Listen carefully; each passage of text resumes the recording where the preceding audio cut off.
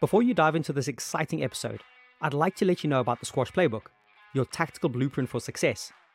The playbook is written based on the most common solutions I have given to the people I coach over the last 20 years. It is the ultimate how-to guide for any squash fan, and you can grab a free copy right away by visiting squashplaybook.com or clicking on the link in the show notes. Are you freaked out by that hard-hitting hacker? Frustrated with running out of ideas against the relentless retriever? Want to close out matches more clinically when in the lead? Or do you need some mental tools to overcome bad calls by referees? These answers plus many more have been brought together all in one place for the squash community. The Squash Playbook is a practical toolkit that breaks down over 40 scenarios that are most commonly faced on the court. Each scenario provides the psychology and the strategy needed to get a positive result. Each chapter wraps up with the top 6 key points to keep things simple and practical. The aim of the book is to transform reactive players into proactive tacticians. I focus on breaking down complex situations into straightforward, effective strategies for those high-pressure moments in a match. So why not grab your copy now and step onto the court next time with a clear head and a set of strategies to win those matches you know you're capable of. Please enjoy the show.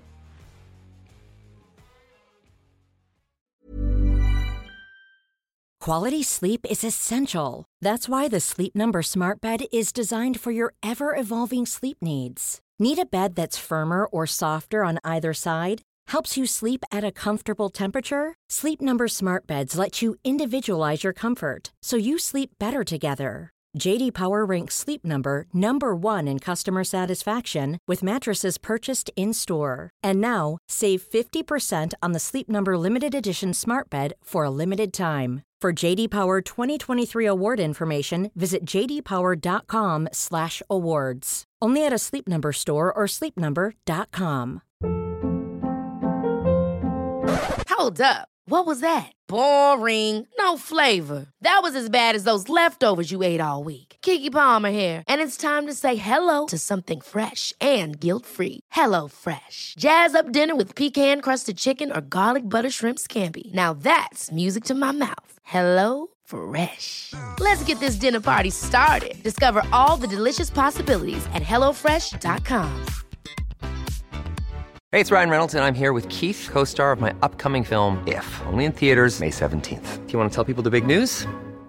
All right, I'll do it. Sign up now and you'll get unlimited for $15 a month and 6 months of Paramount Plus Essential Plan on us. MintMobile.com/switch. Upfront payment of $45 equivalent to $15 per month. Unlimited over 40 gigabytes per month. Face lower speeds. Videos at 480p. Active Mint customers by 531.24 get 6 months of Paramount Plus Essential Plan. Auto renews after 6 months. Offer ends May 31st, 2024. Separate Paramount Plus registration required. Terms and conditions apply if rated PG. Hey ladies and gentlemen, boys and girls, hope you are all well. Welcome to the next installment of the SquashMind podcast series. On today's show, I welcome Gareth Mole. Gareth Mole is a wonderful sports psychologist. I've been following him for a few years. So he's based in Australia, and he's one of the most thought of and highly qualified and respected sports psychologists in his field. So I was really lucky and honored to reach out to him relatively recently, and within a week or so he replied, and we set this chat up really quickly. So a huge amount of thanks must go to Gareth. He is one of the busiest men I know, and he has got so many different things going on that to be able to sit and have this chat with him in this busy time he has is just wonderful and a complete treat and honor for me. He started and formed Condor Performance in 2005 and is now the largest independent sport and psychology practice in Australia. The company is now branded globally and reaches athletes and coaches all over the world. So he decided to expand it, and with the Zoom and Skype and everything we can do now, the whole Condor Performance model just completely went global, and it's touching the lives of so many athletes and coaches. And in particular, his blogs are a source of huge inspiration for me, and I've been digesting and following them for several years now. And it's really got me to be challenged and think about the way I coach and teach, and really bringing the mental toughness of coaching into what I do and with the athletes I work with. So to be able to get someone like Gareth, as I said, is a real honor and a treat. And his business and company is just completely booming at the moment. And the success he's having with his athletes are just brilliant. So you can imagine we go into all sorts of topics in this chat. It was fun, engaging. He was originally born in South Africa, so there was a bit of a connection there straight away, which is cool. And he's very kindly, offers to do quite a lot of work with South African people and players and sports teams, quite a lot free of charge as well. And just the sign of the man that he is, willing to do stuff like this and put himself out there. So we talked about his brand called Metuf, METUF, and the airplane analogy. It probably makes no sense now, but he portrays a really good analogy of what it is and uses the airplane in regard to describing a lot of mental toughness. We go down the route of visualizations and self-talk and the stories that we tell ourselves. And we start to close off the chat talking about the future of mental training for athletes and where it's going and how it's continually changing.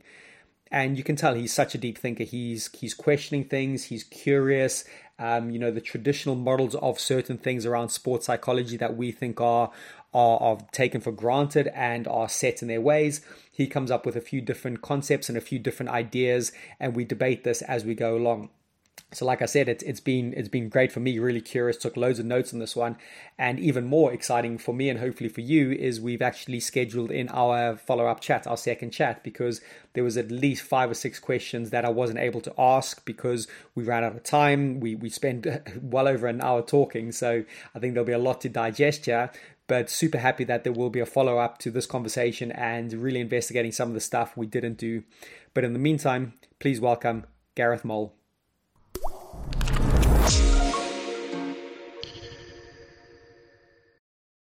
Gareth Mole, welcome to the next episode of the SquashMind podcast series. How are you getting on? Good, thanks, Jesse. Good to be with you. Cool. We touched base, maybe 3 or 4 weeks ago, possibly early in the year.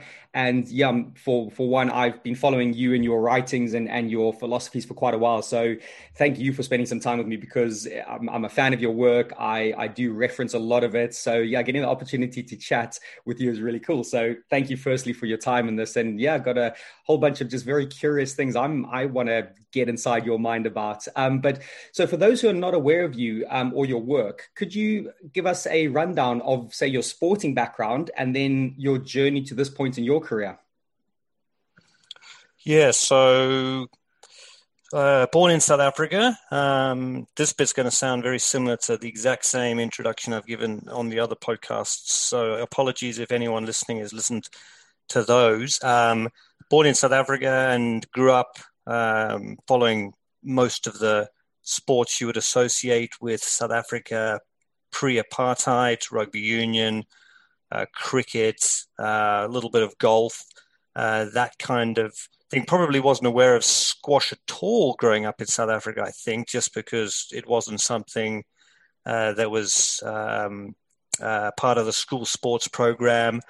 So, my sporting world, until the age of 10 was basically sort of cricket in the summer and rugby union in the winter with a little bit of golf on the weekends, kind of thing. I suppose like a lot of people who work in high performance and in coaching, I myself never achieved anything of note on the actual, course or pitch.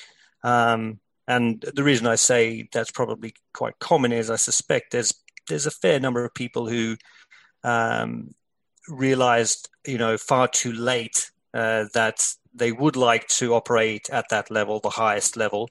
But of course, when you're into your 30s and 40s, the only way to do that is from a coaching point of view, or for me, obviously from a sports psych point of view. So always fascinated by sport, always followed it very closely. I often say I read the newspaper backwards and only got 10 pages in. That's how I sort of often describe it. So I had a very good understanding of most sports, and then went to the UK when I was 10 to boarding school, and that particular school had a very good squash program. It had a lot of squash. Yeah, so Oundle was the name of the school, Oundle, near Peterborough in Northamptonshire. And it had a lot of squash courts and a very good squash program. So squash was sort of regarded as, I think, the biggest individual sport at the school. So outside of the team sports, it was the biggest individual sport. So we played a fair bit of squash. I never got anywhere near being one of the better players. But I do remember in those teenage years, I do remember really liking the decision-making aspects of the game. I really liked the fact that no two games of squash were ever vaguely the same. A couple of points would be maybe similar, but there was a huge amount of variability between every game. And, if you compare that to a sport like swimming or competitive swimming or track and field, which was also part of the Arundel program, those to me seemed a little bit repetitive in their nature. I liked the variability that came with, hitting a squash ball, against the wall. So that's sort of my sporting background, and then sort of travel forward to later years. I went to the University of Leeds in the UK, where I did my psychology undergraduate at a time when sports psychology was starting to be a proper thing. So we're talking about late 90s here. If you go back a lot further than that, it was, particularly small, to the point where there was big, wealthy nations that had no sports psychology programs at all. Yeah. So I did my psychology undergraduate and did a few sort of sports psychology type of modules, and very quickly worked out that I sort of accidentally stumbled across what was clearly going to be my passion, my profession, because my love of sport from my younger years combined with my first go at tertiary education being general psychology made it very clear that I should combine the two and work to be a sports psych. And at the time of finishing my undergraduate, there were very few options in the UK. It's been quite fascinating to watch how things have changed over the last 20 years. So I was living in the UK, obviously, at that time, late 90s. And because I have an Australian mother, South African father, I wasn't particularly concerned about doing my master's in whatever country I felt had the best offerings. And at that time, so we're talking about early 2000s here, Australia had amongst the best offerings in sports psychology masters anywhere in the world, partially because of Olympic funding from the year 2000 and a whole bunch of other reasons. And the UK had very few. So I was like, well, I'm not going to stay in the UK where there was one or two programs which had just begun, where I could go to Australia where there's 4 established programs in a much smaller country. Yeah. So I got on to masters at the University of Western Sydney, and lo and behold, it turned into the last year that they ran that masters. So had I not applied that year, I wouldn't have been able to complete my masters at that particular university.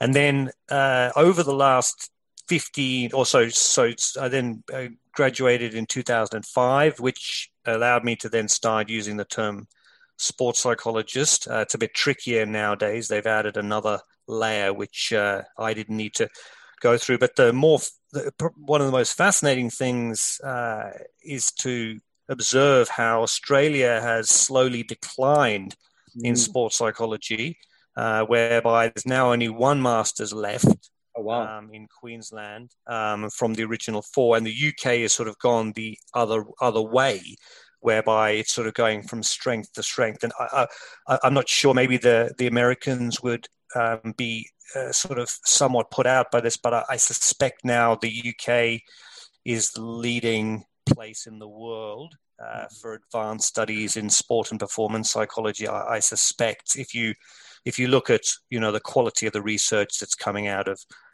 places around the world, the UK would certainly be right up there, and has left Australia, unfortunately, in its distant wake.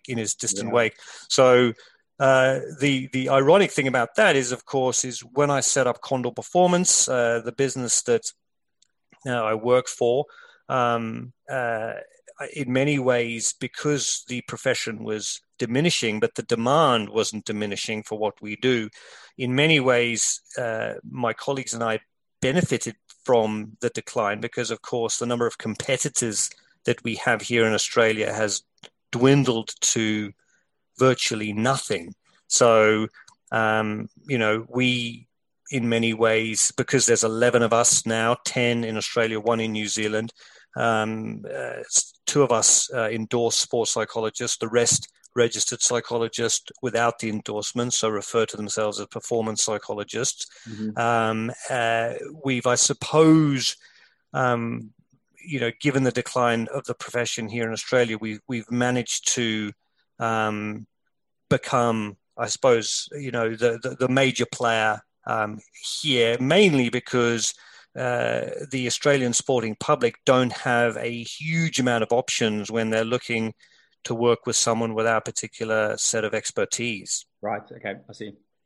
It's so much to unpack there, and it's going to lead me into so many little rabbit holes, and yeah, really fascinating to hear your opinion on maybe the UK is taking over a little bit, and yes, the US, because of maybe the amount of people doing it and stuff, they're going to produce some interesting studies and the sports psych side of things. But yeah, being on the ground myself in the UK for the last 20 years, and especially later on when I finished playing pro and entered into research projects and masters in regard to mental toughness and squash and linking it with squash. Yeah, there was some really good people I was able to touch base with relatively quickly and easily. So maybe that's a reflection. And then also if you look at that the Olympic medal haul, in 2000, where the UK was pretty rubbish and Australia were doing really well, and it's pretty much inverted the last 20 years. So yes, yeah. But I'm curious to know a bit more about Condor Performance. So I follow you guys. You get, like I said, you write some amazing blogs, and your philosophies are great. Can you expand how that works a little bit and the whole business model of Condor Performance? Yeah, sure. So I suppose a few little things. One is we only use registered psychologists. So we're totally aware that there are other professionals out there, some of them quite reasonably trained, who provide, mental health or mental coaching advice. I suppose because I myself had become a sports psychologist, and it's a fairly lengthy procedure, I sort of felt like when I was looking to bring on board a second and then a third and then a fourth, I suppose it made sense just to find people who had the same credentials as me. And, I suppose once you've established a brand, what I also didn't want to do is sort of, and this would have been necessary had we ever decided to bring on board a non-registered psychologist. I didn't want to change the name of the business to Condor Performance, Sport and Performance Psychologist, and Bob, if you know what I mean.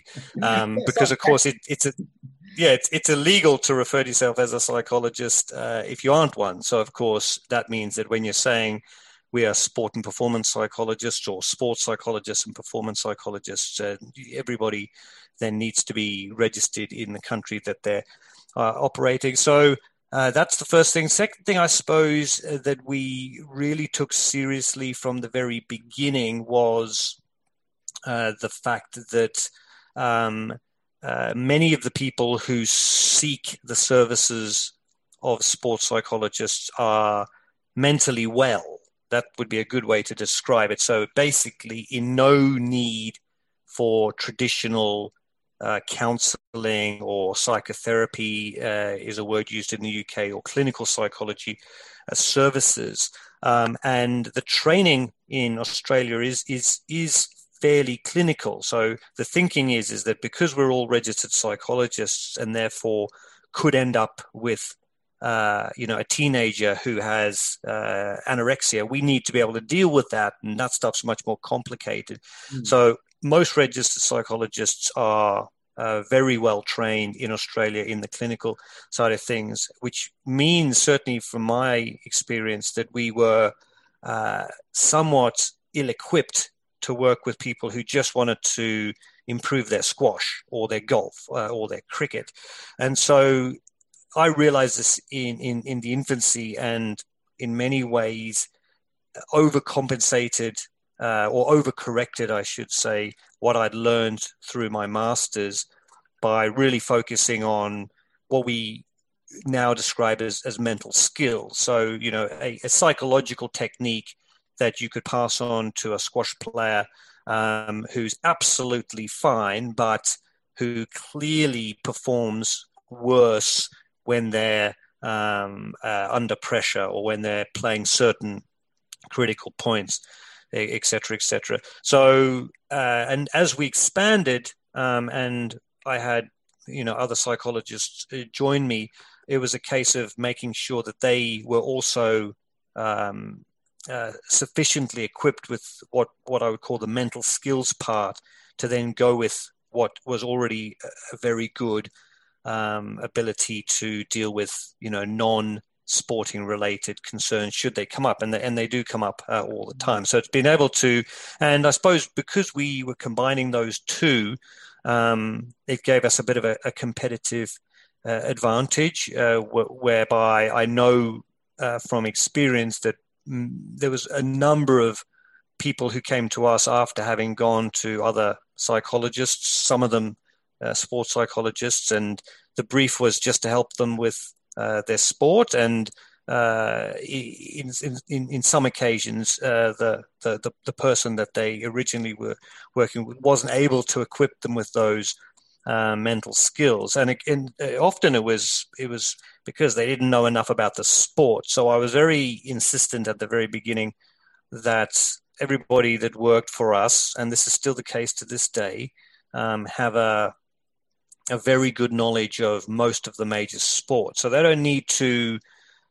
be experts right across the board, but you'd want to know more than the average sports fan to be in a position where you're charging fairly significant consulting fees to people who would expect to be able to use their terminology with you. And I suppose because we're a fairly large group now, or relatively large, that also helps us, because for some of the less popular sports or not as mainstream, squash would be somewhere in the middle. There's a couple of us who know squash very well. So when the squash players contact us, we work with them. And that then takes off a bit of the pressure on the rest of the team, knowing a sport that they've probably never played, never watched on TV. Mm-hmm. And so it would be very, very tricky. Whereas, major sports like soccer, rugby league over here, for example, we kind of all have to know more than the average sports fan, because we all work with athletes and coaches from right across that domain. So the only other thing, I suppose, to mention with Condor Performance, and this might be a segue into some of the other questions, is we're incredibly process focused.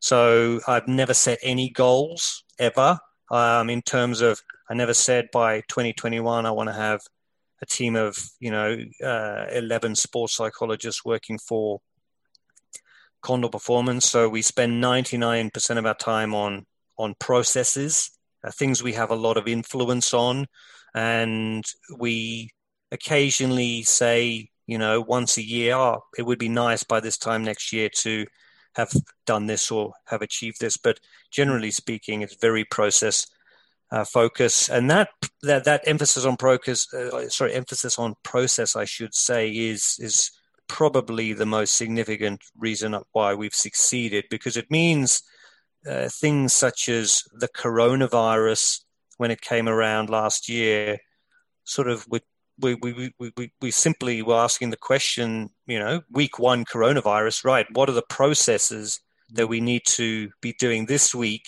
We're not allowed to sit in the same consulting room as anybody else. Okay, that's fine. So we all had fairly reasonable experience with doing things via webcam.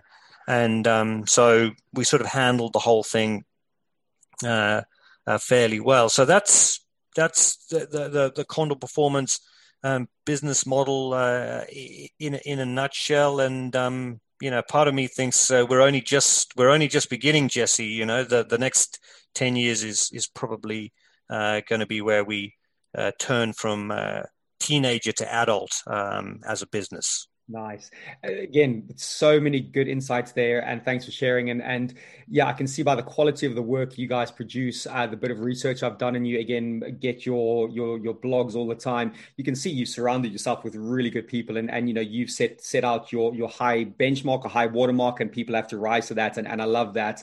And actually, there was a question right near the end was talking about what do you see the future of mental training for the common folk, and so we might get into that later, but like you said, I think this whole concept, but this whole idea of mental skills training is becoming so front and center in people's consciousnesses. And maybe this pandemic has helped make people aware that, yes, we've actually got to physically do some work on the mind. And the last point that we will get into as well is that whole idea about process driven. One of my favorite blogs you wrote recently was all about that perfectionism, and you talked about become a perfectionist in your processes, and that spoke to me a lot, because at that point I just finished reading Atomic Habits by James Clear. Literally those two things couldn't have matched up better, so thank you for that work. And yeah, really really interesting to dig in there. But I saw a video about a year ago, your airplane analogy, the meta concept. You sent it to me again recently, and I probably watched it 3 or 4 times. I think it's absolutely brilliant, and I'm going to signpost people to it, and I already have in the past, but after this podcast I will. But could you give us a brief rundown of that concept? I know there's no visual representation here, but I think the listeners would really enjoy hearing it, because I think it's a great part to have a chat on. Yeah, so the aeroplane analogy is a kind of an evolution, Jesse, from what you would have come across, which is the kind of the pillars of sports science. So it's sort of now quite commonly agreed, I think, or sufficiently agreed, that the sort of pillars of sports science, you've got the sort of the physical, technical, tactical, and the mental, and that's been around for a long time. Sometimes people will have emotional separate to mental. That's an error. It's a subcategory of mental. And sometimes people will merge tactical, so on-court decision-making for squash, with mental. That's also an error. Although they're both psychological, there's a benefit to keeping those separate. But the issue with those, the pillars model, and I don't know where it originally comes from, is that it excludes the personal aspects. So the aeroplane analogy took that concept and said, well, we like that we could focus some of the processes on physical, technical, tactical, and mental. We like that. But we feel like we need a fifth aspect that we could focus our processes on. And that fifth one ought to be the most important, because without this one, the other 4 become sort of meaningless in many ways. So the visual, which people can see if they watch the video, is the main body of the aircraft is what we would refer to health and well-being. I think since the video was created, I think we've updated our thinking. It was mental health and well-being, and now I'm thinking that in actual fact the main body of the airplane is health and well-being, because of course physical and mental health are inseparable, right? So if you find out that you've got some awful disease, right, that's a physical health issue, right? Your mental health is instantly going to be impacted, right? And the other way around as well. So people with mental health issues will often have a lot of physical symptoms and consequences. So the main part of the airplane is health and well-being.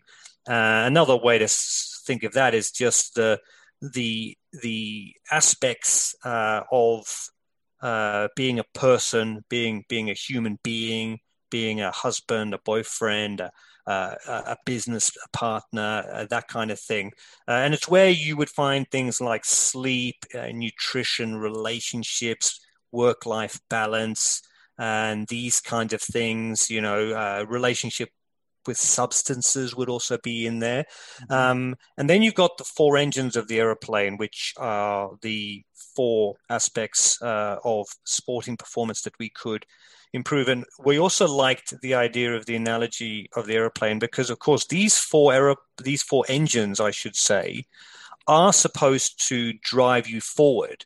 So the issue with that old pillars model is, the house, albeit is very well built, doesn't sort of go anywhere. You build the house and it doesn't, it just sits there. Okay, it's a nice looking house. Whereas the aeroplane conjures up an image of, okay, well, if we continue to improve the quality of these engines, although this aeroplane has only ever been able to fly from, Harare, down to Johannesburg, if we really spend some time on the engines and looking at all the little bits, maybe we can get it from Harare down to Cape Town.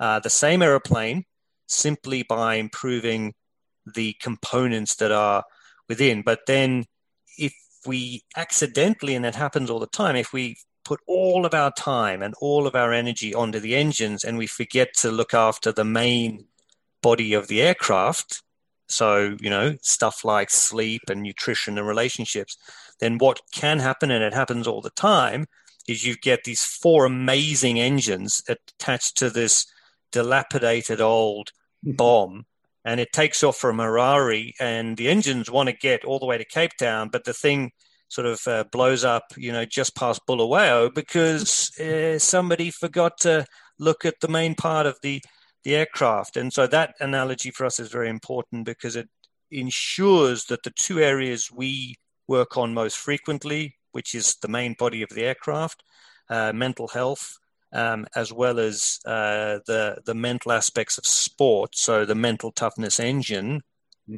are both being done, or I suppose we're working on them in the ratios that would benefit that particular athlete or performer, which means sometimes we're spending all of the session time on their mental health because we've identified that's going to help them much more in not only their life, but their squash or their cricket as well.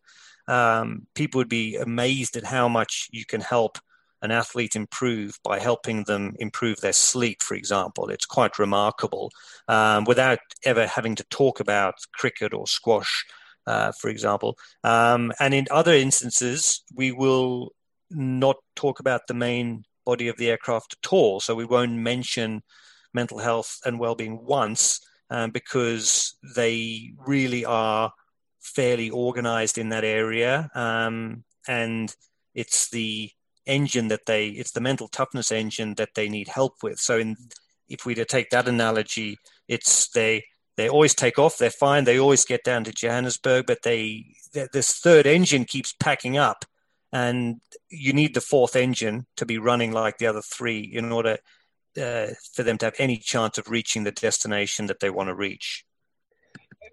Gareth, that's just such a lovely way you put things in. And that's where I really warm to your work, because you take something that can be very complicated and you can make it sound big and clever with long words and journals and papers, but you bring it to life in a really good way. And just on my personal experience, when I was playing pro squash, I saw what I thought were really good sports psychologists, and they meant well, but they never brought it to life. They were showing or telling me things, do it because trust me, and then just do it. And that's a big part of what SquashMind is trying to be. It's trying to educate players and trying to make them aware of things, using analogies, using graphics like you have. And I know that's not obviously your whole business model, but the way you bring it alive with that, for me, it's such a powerful video. And yeah, one that I am going to share, and anyone who listens hopefully will share a little bit more. And again, I got to compliment you on even more analogies you're throwing in there: Harare to Joburg and Bulawayo, Cape Town. That's Well, I thought I'd make it personal. So we have some shared sort of backgrounds growing up in the southern end of Africa. So I thought I'd just show off my intimate knowledge of the former Rhodesian town names. Yeah, well, I was going to say you might have described Air Zimbabwe pretty well there on that Harare to Bulawayo leg. It's a pretty rickety old plane I've flown a few times, but that's right. Cool. I'm keen to get down in the weeds here a little bit with you. I've got some things where I want to, just hear your opinion on these things and talk about them. Some of these are linked to me personally, and some of the concepts I'm trying to put across to my players. So the big first one I want to talk to you about is visualization. And Hmm. can you expand on visualization? Where do you feel it sits within athletes' performances, and do you recommend it? Where are you at with visualization? Yeah, so visualization, what the first thing people need to realize, and this is a great way to refer back to the aeroplane analogy, right? Is so the visualization, the process is obviously psychological. If we're imagining, hitting a boast on our backhand without actually having a squash racket in our hands, that's obviously a psychological process. But the outcome, and we might talk about this later, the massive benefit of knowing the difference between processes and outcomes. Very few people do. Those who learn to distinguish them and at the same time are aware of the amount of influence they have on one and the amount of influence they have on the other generally benefit a lot. But the interesting thing about visualization is the process is obviously psychological, but the outcome or the thing that you're trying to improve is technical most of the time, correct? And so most visualization is actually a something aimed at the technical engine. The biggest advantage of visualization is convenience. That's the biggest advantage. So, I mean, if we take the sport of squash, for example, it's a good example. It's a difficult sport in order to access the fundamental stage with which competitions occur, correct? Compare this to cricket or soccer, football, all track and field. I've just spent some time with the family. We're playing beach cricket, pulled a few sort of jaunty road speckies on the beach. We had nothing. We had a bat, a couple of old tennis balls, and I think we sort of had an empty crate of beer as the stumps. Squash is a bit like skiing in that it's quite dependent on equipment and facilities. Mm-hmm. And so any athletes from those sports are the ones who are really going to benefit from being able to visualize, because of course, when you get vaguely competent in visualization, what that means is that you're not obliged to go down to the squash court. And I know some people listening will have a squash court in their, office building, but many may not. Many, they may have. I live in the Southern Highlands of New South Wales, where my nearest squash court is in Campbelltown, an hour away.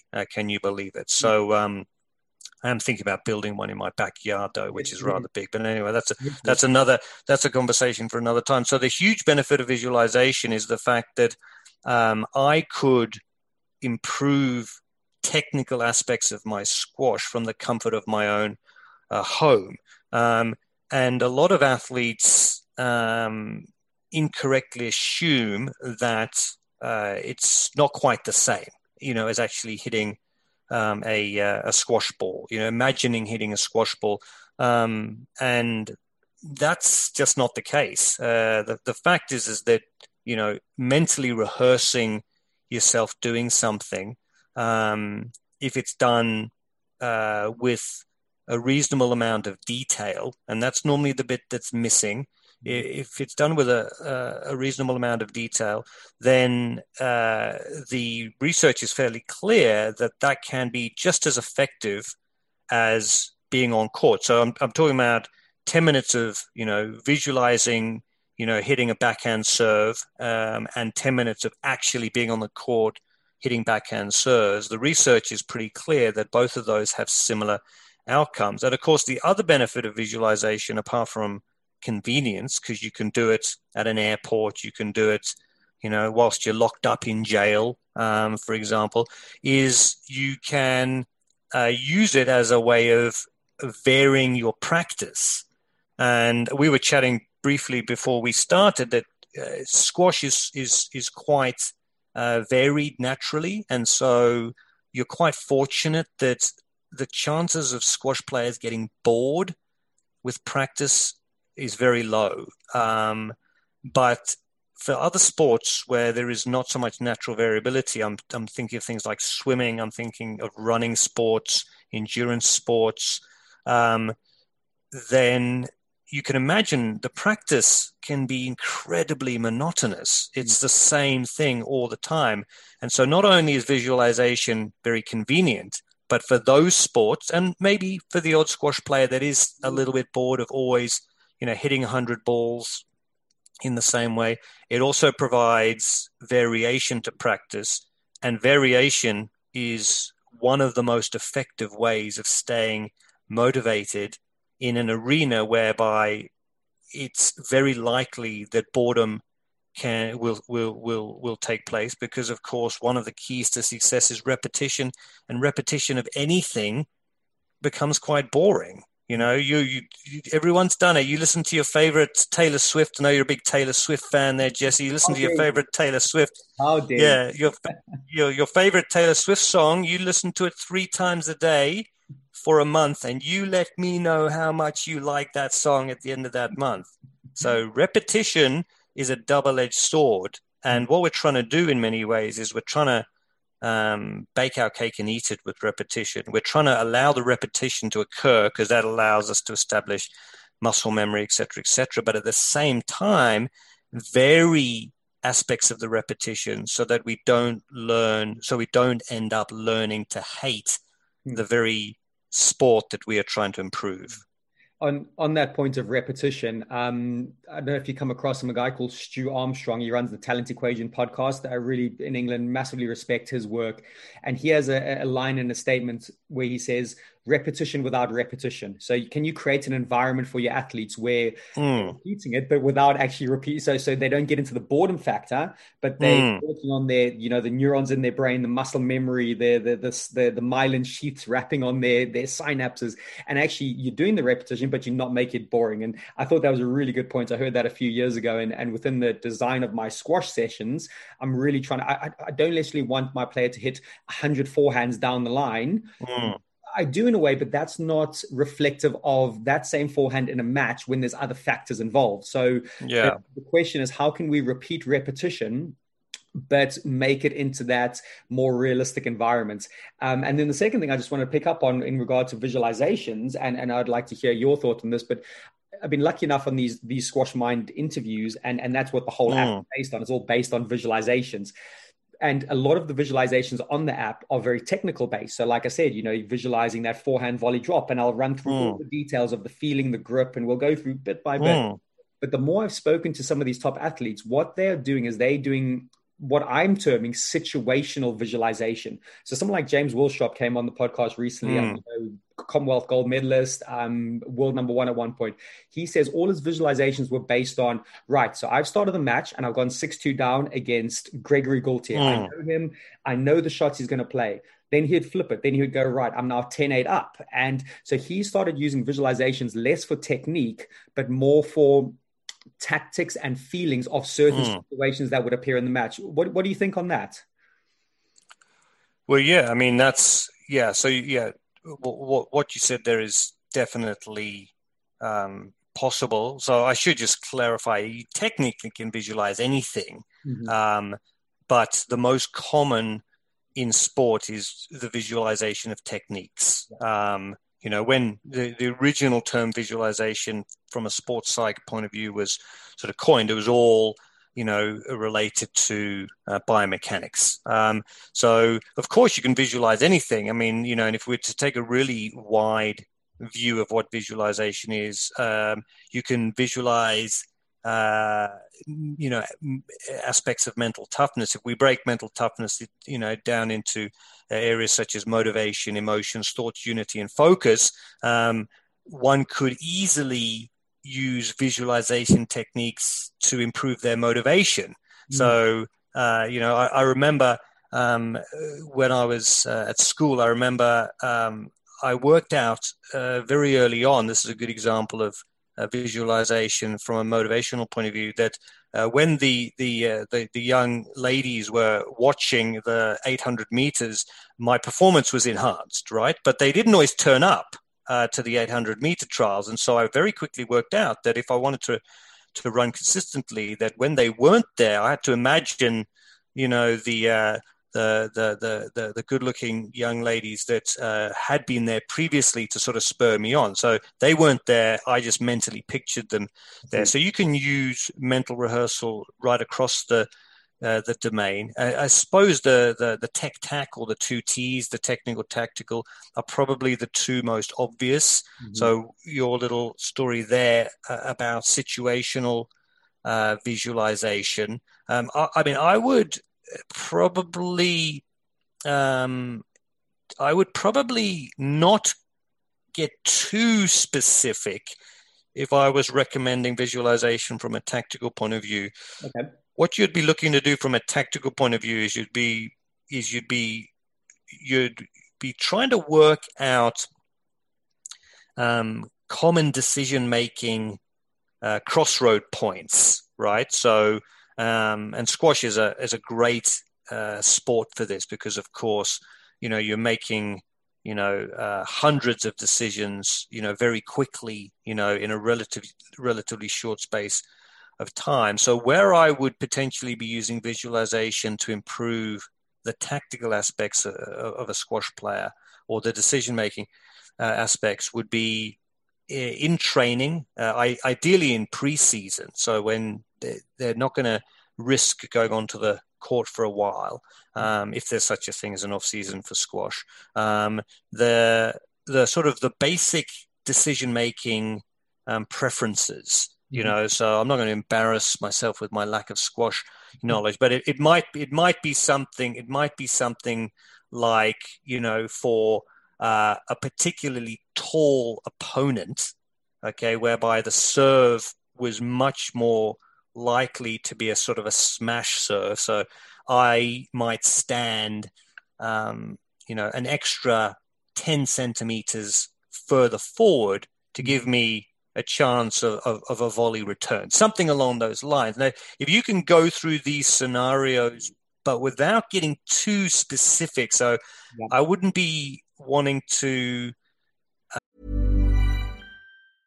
Selling a little or a lot?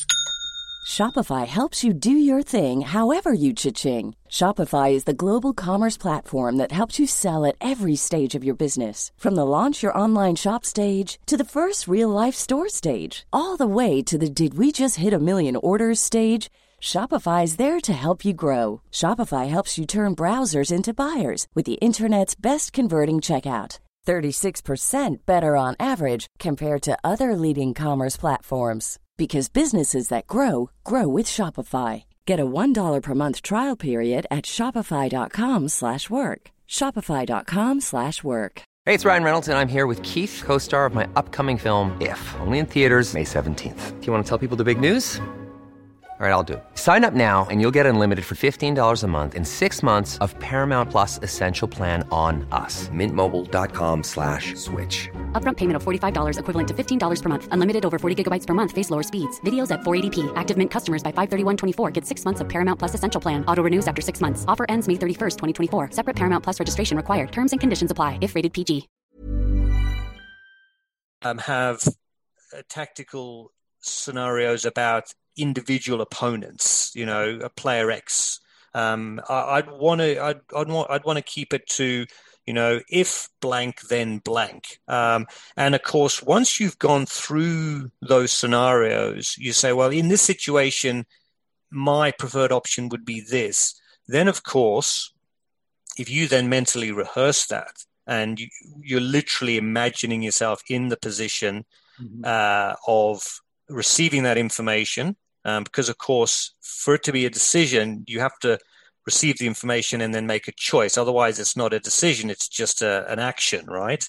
The more you do that, then the more likely it is when you then get onto the court that you're actually going to make the right decision under pressure. Even though these things happen, in a nanosecond, people don't realize just how effective rehearsal can be of any description. Mental rehearsal, actual rehearsal, physical rehearsal can be at enhancing that automatic decision-making process. The best example to convince people would be driving a car. Everybody has been in a car, right, where they've made some amazing sort of split-second decision without thinking about it. But that didn't just happen by magic. That was probably a consequence of having imagined or actually been in similar situations over and over and over and over and over again. And so your entire receptive system is geared up to making that decision a little bit better. So that's how I would be doing it from a tactical point of view. But visualization, listeners should be aware, can be applied to all four engines and the main body of the aeroplane. It's hardest for the physical engine. So imagining myself lifting some dumbbells isn't going to actually do too much in terms of my muscle strength. But it's not useless because, of course, I can actually improve the technique with which I lift the dumbbell, which means when I do get hold of a dumbbell, that I'm not wasting energy on a poor dumbbell technique, and all of that energy is going into actually improving my muscle strength. There's some seriously cool food for thought there, Gareth. And yeah, it's got my cogs turning and thinking about different ways to get those visualization processes across to the athletes. You know, I think it goes into the whole athlete-centered approach as well. What's going to be most effective for them in different ways, how athletes are wired up and the way they see things. You know, there's examples of some squash players that want very detailed information about the degrees and angles of their elbow and their wrist contact. Others are way more about the feel and the visual representation of it. You know, I think we got to touch on those. And yeah, no, there's listeners will hopefully take a lot out of that. And just on the last point on visualization, I think you talked about that pre-rehearsal. So when you arrive at that moment, it's not a surprise. You know, you've been there. Yes. And I think that's one of the big things when I've been studying it or listening to athletes talk about it, goes, yeah, I've put myself in these situations so often. You use that driving a car analogy, that actually it's not a surprise and then nerves don't take over or it's a big shock. And so I really like that idea of can athletes, you know, go through those configurations of what might happen. Again, not necessarily the most detailed tactically, but just those configurations of going, hey, I've been here before in my mind and I can deal with the situation quite comfortably. So yeah, I think you've touched on some really cool points there. And just to move on a bit, one big thing I'm really looking at the moment and actually trying to do some practical work with some of the players is this idea of our self-talk and the stories we tell ourselves. So how do you, I would believe that you think this is a very important aspect for athletes' minds, that self-talk, those stories. How do you train this within your athletes, or how would you go about that process of working on athletes' self-talk? Yeah, so if you'd asked me that question 6 years ago, I would have been very much, self-talk is huge. We all need to learn to talk to ourselves, etc., etc. As the years have passed, I've become a lot more behavioral or action-based in my approach. To the point now where I think, and I know some very esteemed colleagues, some who are in the UK just down the road from you, who will be shocked to hear this, but I think that self-talk is somewhat overrated now. Okay. So this boils down to the basic premise that, so as a human being, a very simple way to break down a human being's experience is actions, thoughts, feelings, and physical sensations. So think of them as four different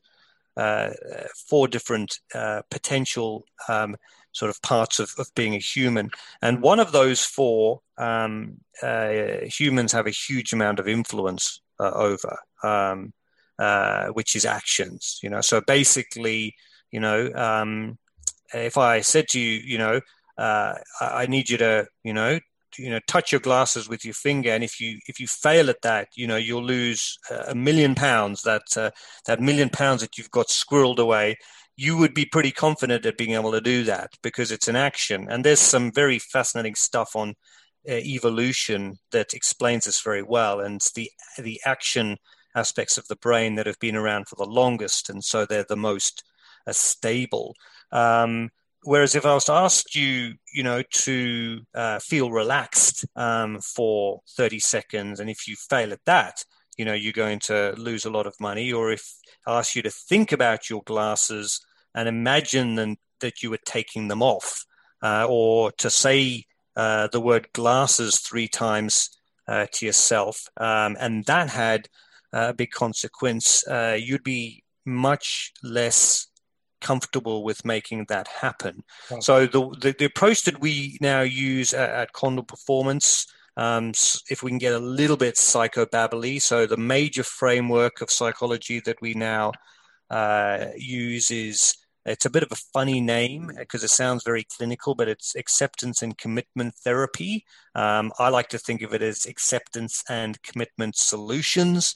But basically, what that suggests, or those who use this framework in their work, the way it operates is one of being much more accepting of the variation of human thoughts and feelings that could exist, okay?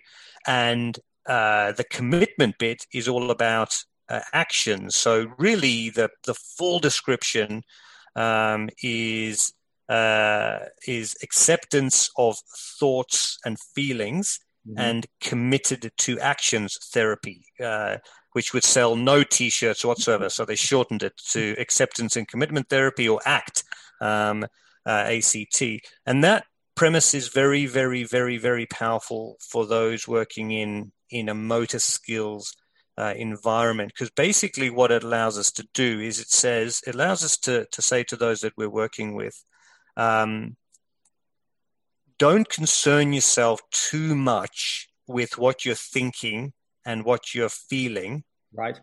Before, during, or after a squash match or a squash point, because you're a human being, and as hard as we try to think a certain way or to feel a certain way, you're going to fail a lot, right? It's just going to be impossible. But what we can do very effectively through repetition is we can get you to do the same thing consistently. So for example, for sports such as squash, we could call them start-stop sports. One of the most obvious ways of doing that is through a pre-point routine. So for the squash players I work with, they've got pre-serve routines and pre-receive routines. They're slightly different, of course, but these routines are entirely based on actions. And so it might be wiping the hand on the wall, could be, but at no point when we're helping them construct these routines, these between point routines, do we get them to try and think a certain way. And the reason for that is because we now know that if we say to a squash player, I would like you to say to yourself, I'm an excellent squash player, or, just focus on the next point. Even if you were to repeat that and make it really important, the fact is, it's because it's a thought. It's very vulnerable. It's very unreliable. The smallest amount of pressure, and the thought is going to go from, concentrate on the next point to, oh my goodness, if I carry on like this, it's going to be a whitewash. So the approach that we now use, or certainly my colleagues and I at Condor Performance, I certainly don't imply that sports psychologists beyond the 11 of us are fully embracing of this philosophy. What we're saying is this, is I want you to be able to play very consistent squash, thinking whatever you want. Anything. So you could be thinking, focus on the next point. That's fine. You could be thinking, I'm a terrible squash player, I hate this sport, and you would still be consistent. I would like you to be thinking, tonight I'm really looking forward to that roast pork and Yorkshire puddings. And still, the obsession with processes and actions will get you through. And you can imagine the situation of a player under pressure, whereby they're having all these thoughts, many of them are negative and so on and so forth, but they're not they're not reacting to those thoughts. They're just observing them, compared to a player who was told they need to think a certain way. You need to use self-talk. And now not only are they worried because they're match point down, but they're also worried because they forgot to use the self-talk. And now they're worried because they're worried that they forgot the self-talk. And then they're worried that they're worried that they're worried. So we often say it's not the thought that's the issue. It's the thought about the thought that's the issue. So a very nice way for people to go about this is to separate actions from thoughts and feelings. Be very accepting, very gentle on yourself with the quite negative and destructive thoughts and feelings you experience. If you're a human being and you think negatively and you feel terrible a bunch of the time, well, congratulations. That means you're genuinely a human being. And try to see if you can observe those. So we're not trying to distract ourselves from them. We're not trying to bury them. We're trying to notice them in the same way that you might notice variation in traffic noise or in maybe temperature. It's cold today. Okay, it's much colder today than it was yesterday. That's the sort of approach that we would want to have with thoughts and feelings. And in doing that, it then frees up a lot of energy that can be then put on the one aspect that we have a huge amount of influence on. A lot of people in working in the sort of mental skills game would say that you could control actions. I don't believe that that's a useful word. I prefer the word influence, but certainly my colleagues and I have had a tremendous amount of success by essentially teaching coaches and athletes to accept thoughts and feelings and try and improve their actions. So because of that, probably not the answer you're looking for. I now am essentially saying to my clients, when the topic of self-talk comes up, say whatever you want, whenever you want, because it'll make no difference to what we're trying to achieve, because it's the actions that you will depend on. It's the actions that will get you through. And let's not pretend that an action and a thought are one and the same. Well, that's fascinating. The way you've described that, firstly, I've not heard about it described in that way, maybe the more old school, if you think this is like a new way of thinking, which is brilliant. And I love these conversations because it's absorbing and getting me thinking. And I love that you use acceptance. It's actually a big part of what I try to do within the app. So there's lessons on acceptance, accepting certain things that are out of our control. But actually, I've never linked it to the thoughts as well. So for me, I'm getting to think in a way going, okay, how can I bring that acceptance concept to bad decisions, bad referees, bad equipment, bad opponents? Accept it's going to happen, be prepared for it. But actually, I think there's a whole layer that you're talking about. You're talking about welcoming that thought and accepting it, noticing it, almost in a way, inviting it in so it's comfortable and you don't have to act on that thought necessarily. And it links to something that I spoke to someone the other day about. Again, another great chat I had with a guy called Simon Mundy. He runs the Don't Tell Me the Score podcast. And he said when he was working on his mind, one thing I think it was Dr. Guy Meadows who pointed him in the right direction. He had to use a sentence of, I'm having the thought that ... Yes. So if you would actually go, I'm having that thought, and it wasn't like I'm blocking that thought out and it's an enemy. It's going, I'm having the thought, I'm human, I'm bringing it into my consciousness, and actually I'm just sitting with it. And he said for him, it really took away the power of the thought, or took away the actions based on what the thought he was having. Does that make sense? Yeah, so that's called a diffusion technique. That's a classic. It's very effective.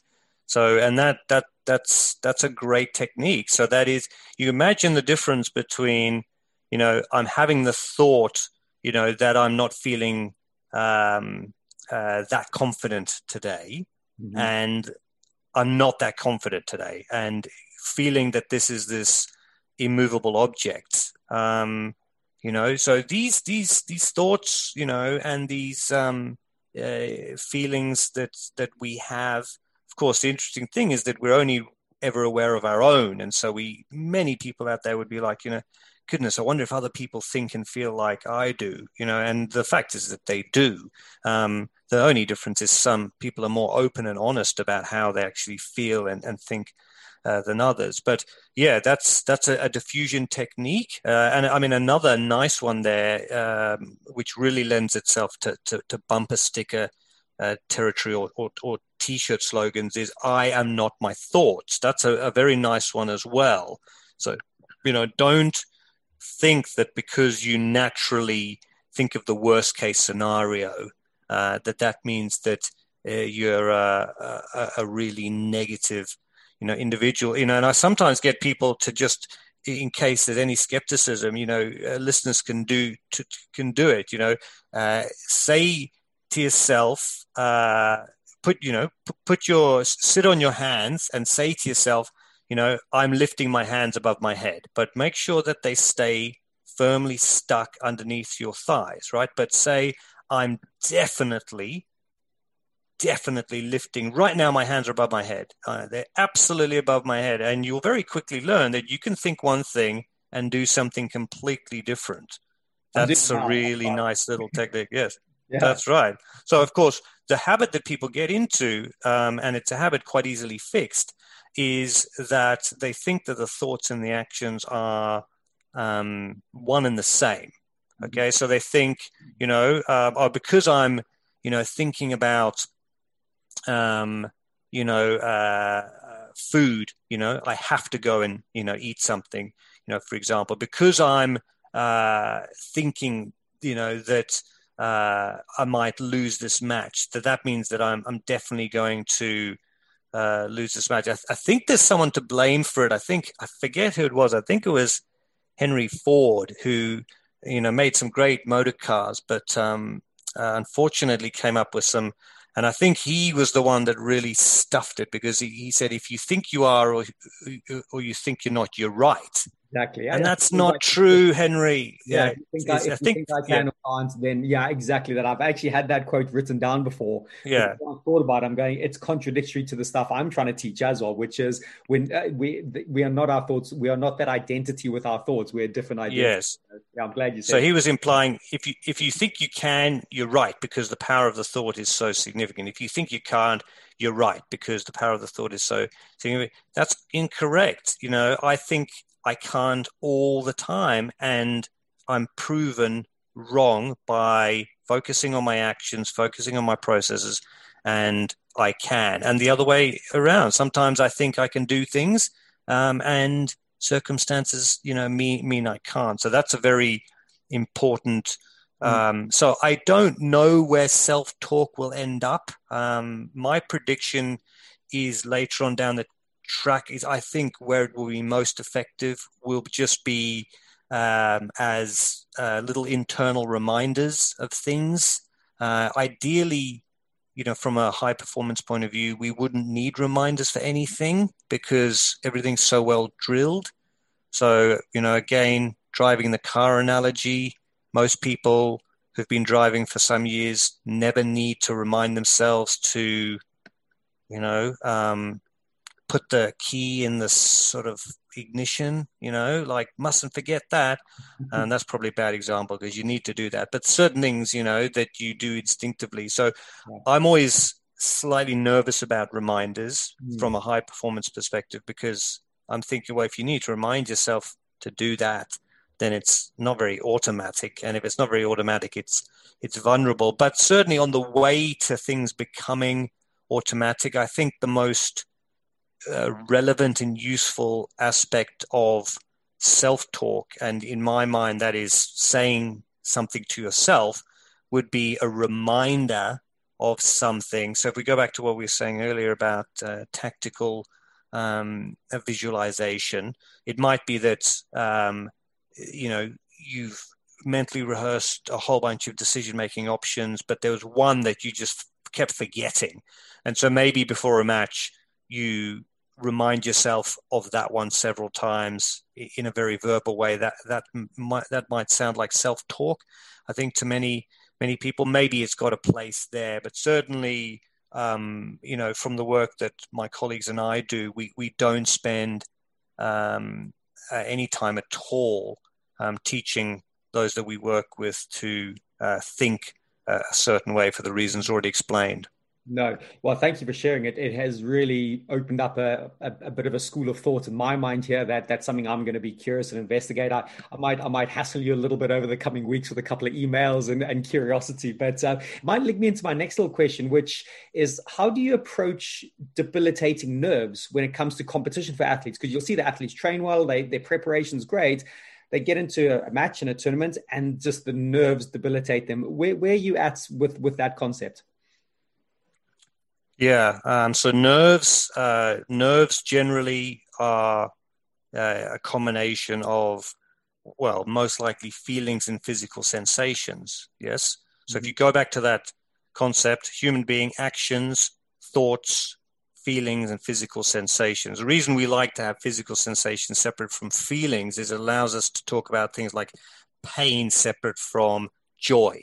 You can see the difference there. One of them actually hurts, whereas one of them is very much an affect. So the way we generally approach nerves with most of our athletes is through that acceptance and commitment approach. So if you were my client and you said I've got debilitating nerves, the first thing I'd say is, do you have debilitating nerves or debilitating actions? Okay.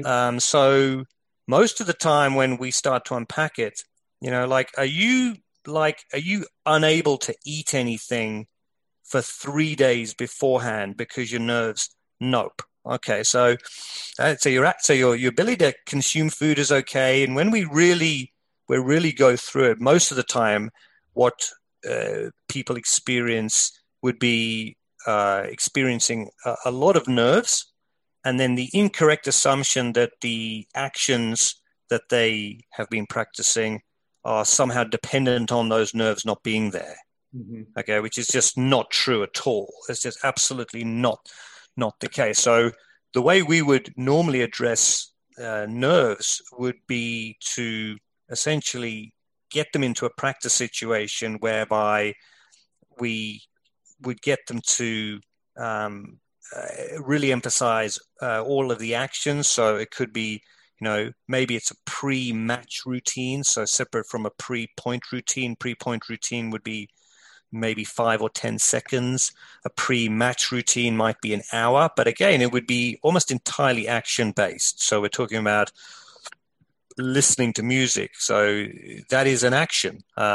Stretching exercises, maybe going for a walk, these kinds of things. So what we normally like to try and do with, very significant feelings is normally try and get them to establish some sort of evidence that the feelings don't play nearly as big a role in their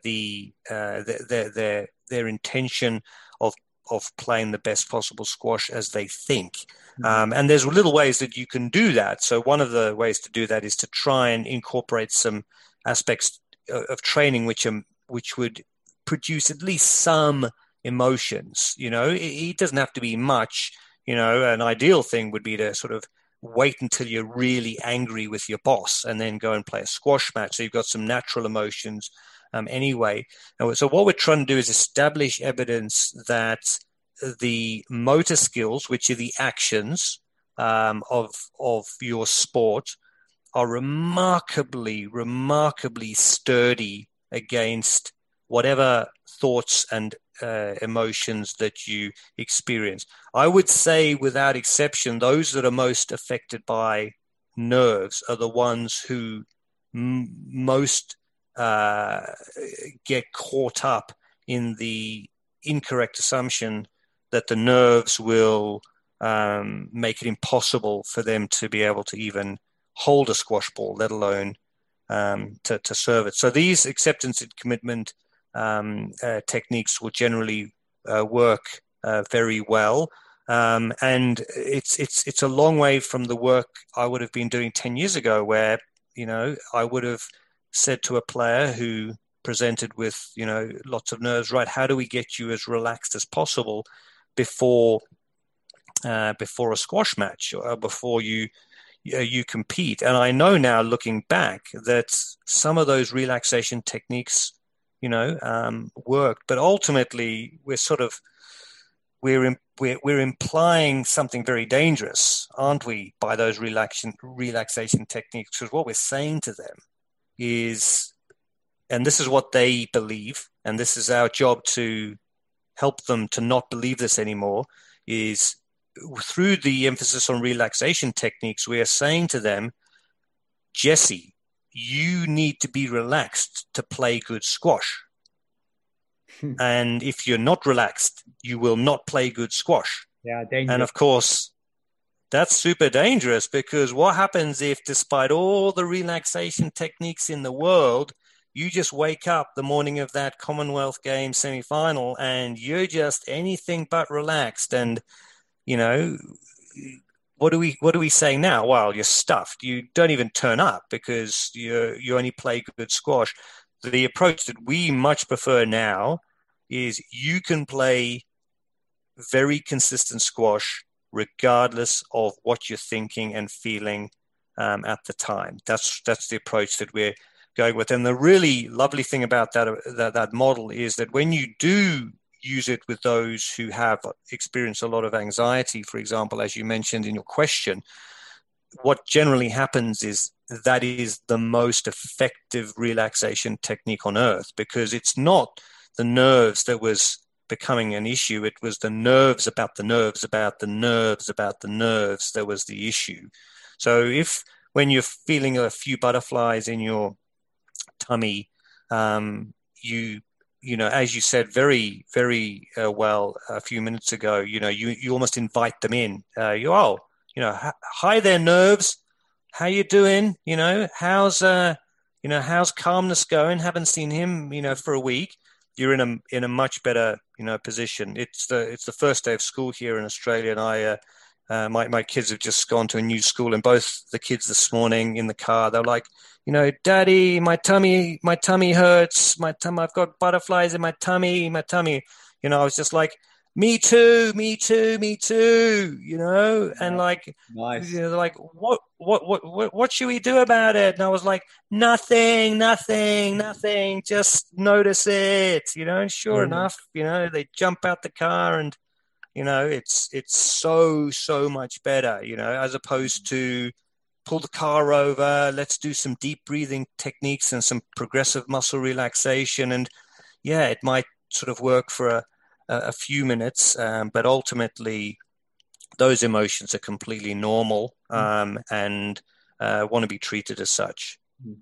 That's again fascinating. I'm absorbing here, and there's so much other rabbit holes we could go into. Just on that point, I'm not going to go down this hole yet, but it sounds like there's a level of awareness and mindfulness at a certain point, and I'm very big on trying to fold mindfulness into performance and how we can get athletes more mindful and aware, because then you are able to accept those thoughts. But you've been ridiculously generous with your time, your knowledge. I've just got a couple more questions to ask in a very cheeky way, and hopefully you can stick around for them. But yeah, for me, there's probably 7-8 more really big topics I wanted to go with. But just in closing, so where do you see the future of more accessible and mainstream training for the mind and the general public? You alluded to the fact that Condor Performance feels like it's in its teenage years. Where can you see, what I believe is such an important thing we all need to do is working on our mind, whether it's in our day-to-day life or sporting performance? What's your prediction for the future? Yeah, so from a sporting point of view, if we can be specific to sport, just because otherwise it just gets too tricky, I think the future is via coaches. So I've said for a long time that, in my opinion, the ideal client of a sports psychologist is a coach, not an athlete, right? I've said this for many, many years. So we still work with, 80% of our sporting clients will be athletes and 20% would be coaches. The good thing is that 20% has risen from 0% in 2005, where we wouldn't have been working with any coaches. So my prediction about the future is that it doesn't make sense if you take a team sport, for example, let's just say cricket, it doesn't make sense if I'm working with a cricket team, it doesn't make sense if I now have to work with each one of these players individually and teach them some basic mental skills. Even if it was sort of a lot of it was on video, I'm sure they're going to have some questions, player 1, player 2, player 3, player 4, etc., etc. Now, what I think would be much more sensible would be if I worked with the coach of those 11 players, right? And so basically said to the coach, you are, whether you like it or not, a mental coach. Every sporting coach is a mental coach. They just don't give themselves that label, right? So you will instinctively be trying to help them with their emotions, with their focus. If it's a team sport, you will be thinking about how to get your players bonding more, etc. So all sporting coaches are mental coaches. The only challenge that they have is a lot of them are very unsupported when it comes to how they go about that responsibility of coaching psychological aspects. And of course, there are people like myself and my colleagues at Condor Performance where we're now fairly confident in our abilities of that area. So for me, the future would be a greater and greater number of coaches who are not themselves wanting to go away and become qualified sports psychologists. Certainly at the moment in Australia, that's an incredibly lengthy procedure, and probably we would never see them again. We want them to stay in the trenches. We want the rugby league coach to stay in the trenches and be spending the majority of his or her time with rugby league players. But where they would really benefit would be if they had somebody in the shadows who was reminding them of, I suppose, some of the science is a nice way to describe it, of some of the science that can be done when it comes to areas such as motivation, emotions, thoughts, unity, and focus. We are seeing a little bit of that, but if I was put in charge of the entire sort of system, here in Australia or anywhere, to be honest, one of the things that I would do is I would set up programs whereby, as part of the coaching accreditation system, a coach would have to spend a significant amount of time with a sport or performance psychology partner, and basically somebody who was able to observe them coach, give them tips. In many ways, it's coach the coach, but I don't want it to sound like we're teaching them in everything. What we would be teaching them are the areas of their sport that they're guessing about, and they don't need to guess because a lot of this stuff is now very well known. So that would be my prediction. And I suppose the other thing, which of course is where Squash Skills comes in, and we're certainly playing around with a few projects as well, is that not everything requires a person to explain it live, whether it be via webcam or in the same place. And so obviously another area which is happening at the moment is where a lot of content is created.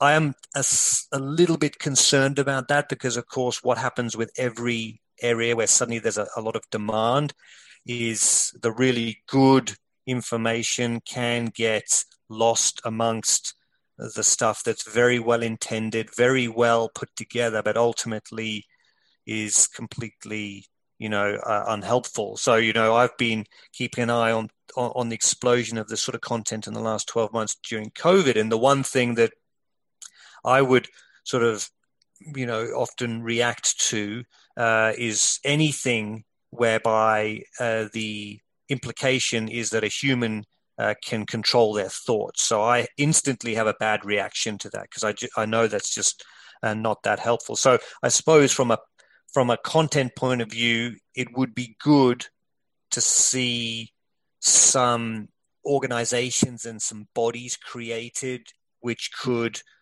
I don't want to say regulate, because it sort of sounds, it's not really regulate, but maybe keep an eye on the content and maybe give a tap on the shoulder to anybody that was producing content that was at complete odds with what we know is the right way to go about sport and performance psychology in 2021. No, you make some really good points there, and it sounds like the future is bright. If those couple of models come in, the coach education or that idea of giving the coach more CPD along the field, they might not be that well versed in. Great, and then the online stuff and a resource for people to tap in it at any time, at any moment. But just on the coach stuff, for me, I think that's such a powerful way you put that, because the coaches in the trenches every day with their players, and they know their personal skills. But you know what? If you could help a coach understand their athletes more and get into their personalities deeper, and all you're doing is just signposting, going, hey, have you thought about this method, have you thought about that method, that bit of that self-talk you just talked about, and how we accept thoughts and not necessarily even doing self-talk, because you can imagine some coaches sit down and they might do stuff with their players, and it might not be the right thing, but making them more aware seems really powerful. Again, it's super got me thinking and churning. So in very final bit, where can people find you? So obviously Condor Performance is your website. Any social media shout outs? Where can people contact you if they want to? Social media. So Condor Performance. So it's CONDOR, like the big South American bird. During a future episode, I'll explain the origins of the condor. There is a story behind that, which is quite nice. So Condor Performance is probably the easiest way. Social media, I think if you just plug in Condor Performance to most things, people can reach me on LinkedIn is probably the easiest way. I think there's only one Gareth J. Mole, Mole, on LinkedIn. There's certainly only one that's a sports psychologist in Australia, that's for sure. So by all means, we've all asked people to connect on LinkedIn that we've never met. We've all done it. We're not allowed to. Guilty. So more than happy for people to reach out. My rule, generally, just in case people listening, is if the random contact that I've never heard of is involved in sport and is somehow involved in sport, then I always accept. If they're not, then I'll often sort of think about it for a few weeks and then accept anyway. So if it says, Thomas Smith, squash coach from Bulawayo, and if you see Tom, say hi, by the way, he's a great guy. Then immediately, although I've never met him in person, I'll accept because of the sporting league. Other than that, Condor Performance is a better way, because we've now grown sort of fairly significantly, particularly over the last couple of years. Sometimes it's not always possible for me to respond to people. And so by contacting Condor Performance, the email address on the website and the contact us form goes through to sort of our admin people. And it just means that if I've hidden myself, away somewhere to sort of churn out a few blog posts, they'll still get responded to. Whereas I'm not always the quickest to respond to emails nowadays, but one of those two ways. And I certainly can sense from you, Jesse, that we've probably only scratched the tip of the iceberg, haven't we? We could talk about all of this stuff. So I'd be more than happy to have this as the first of a series. By all means, I think that we're sort of probably close to going past what most people would have as their sort of ideal duration of a podcast.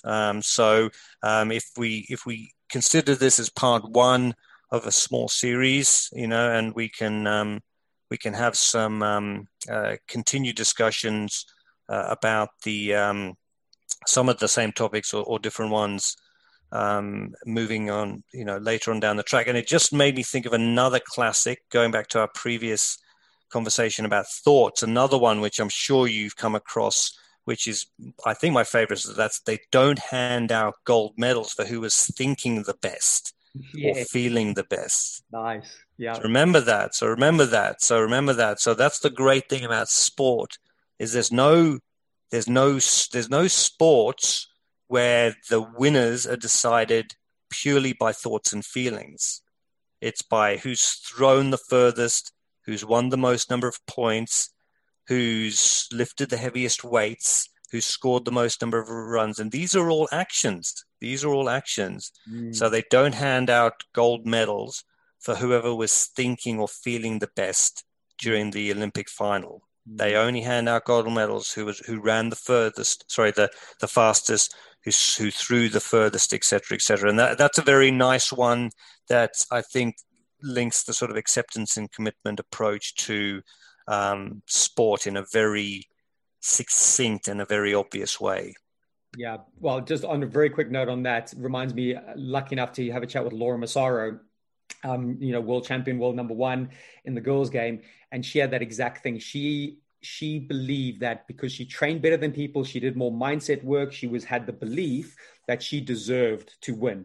And actually it went the other way. She had to go through a process of softening her approach, and she didn't use the word acceptance, but it was almost getting to that point where she did everything to the best of her ability, better than any top 10 player did. But she was, I say only, but ranked 7 or 8 in the world at the time. And she had to come in this whole different approach of softening what she was doing. And that's maybe another chat for another time. But one big recommendation from me to anyone listening, please sign up to the Condor Performance blogs. They are brilliant. It's such a little treat when they come into my inbox. First thing I do, I see them, I read them on my own personal level. So anyone wishing to understand more about the stuff, again, your blogs are brilliant. I love the way they write. So big recommendation from me. And finally, Gareth, it's like I said, genuine pleasure. I'm really enthused and I'm buzzing and glowing that you want to do more of this because, like I said, there's genuinely so many more avenues that I'd like to investigate. I think we're reading off similar hymn sheets in a way, and it can only hopefully be better for yourself, for myself, and let's hope people enjoy what they've heard so far. Thanks, Jesse. Pleasure. Chat to you soon.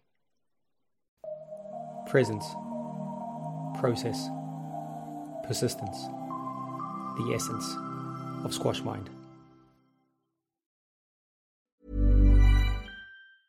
Ever catch yourself eating the same flavorless dinner 3 days in a row? Dreaming of something better? Well, HelloFresh is your guilt-free dream come true, baby. It's me, Keke Palmer. Let's wake up those taste buds with hot, juicy pecan-crusted chicken or garlic butter shrimp scampi. Hello Fresh. Stop dreaming of all the delicious possibilities and dig in at HelloFresh.com. Let's get this dinner party started. Planning for your next trip? Elevate your travel style with Quince. Quince has all the jet-setting essentials you'll want for your next getaway, like European linen, premium luggage options, buttery soft Italian leather bags, and so much more. And is all priced at 50 to 80% less than similar brands. Plus, Quince only works with factories that use safe and ethical manufacturing practices. Pack your bags with high-quality essentials you'll be wearing for vacations to come with Quince. Go to quince.com/pack for free shipping and 365-day returns. Mom deserves the best, and there's no better place to shop for Mother's Day than Whole Foods Market. They're your destination for unbeatable savings, from premium gifts to show-stopping flowers and irresistible desserts. Start by saving 33% with Prime on all body care and candles. Then get a 15-stem bunch of tulips for just $9.99 each with Prime. Round out Mom's menu with festive rosé, irresistible berry chantilly cake, and more special treats. Come celebrate Mother's Day at Whole Foods Market.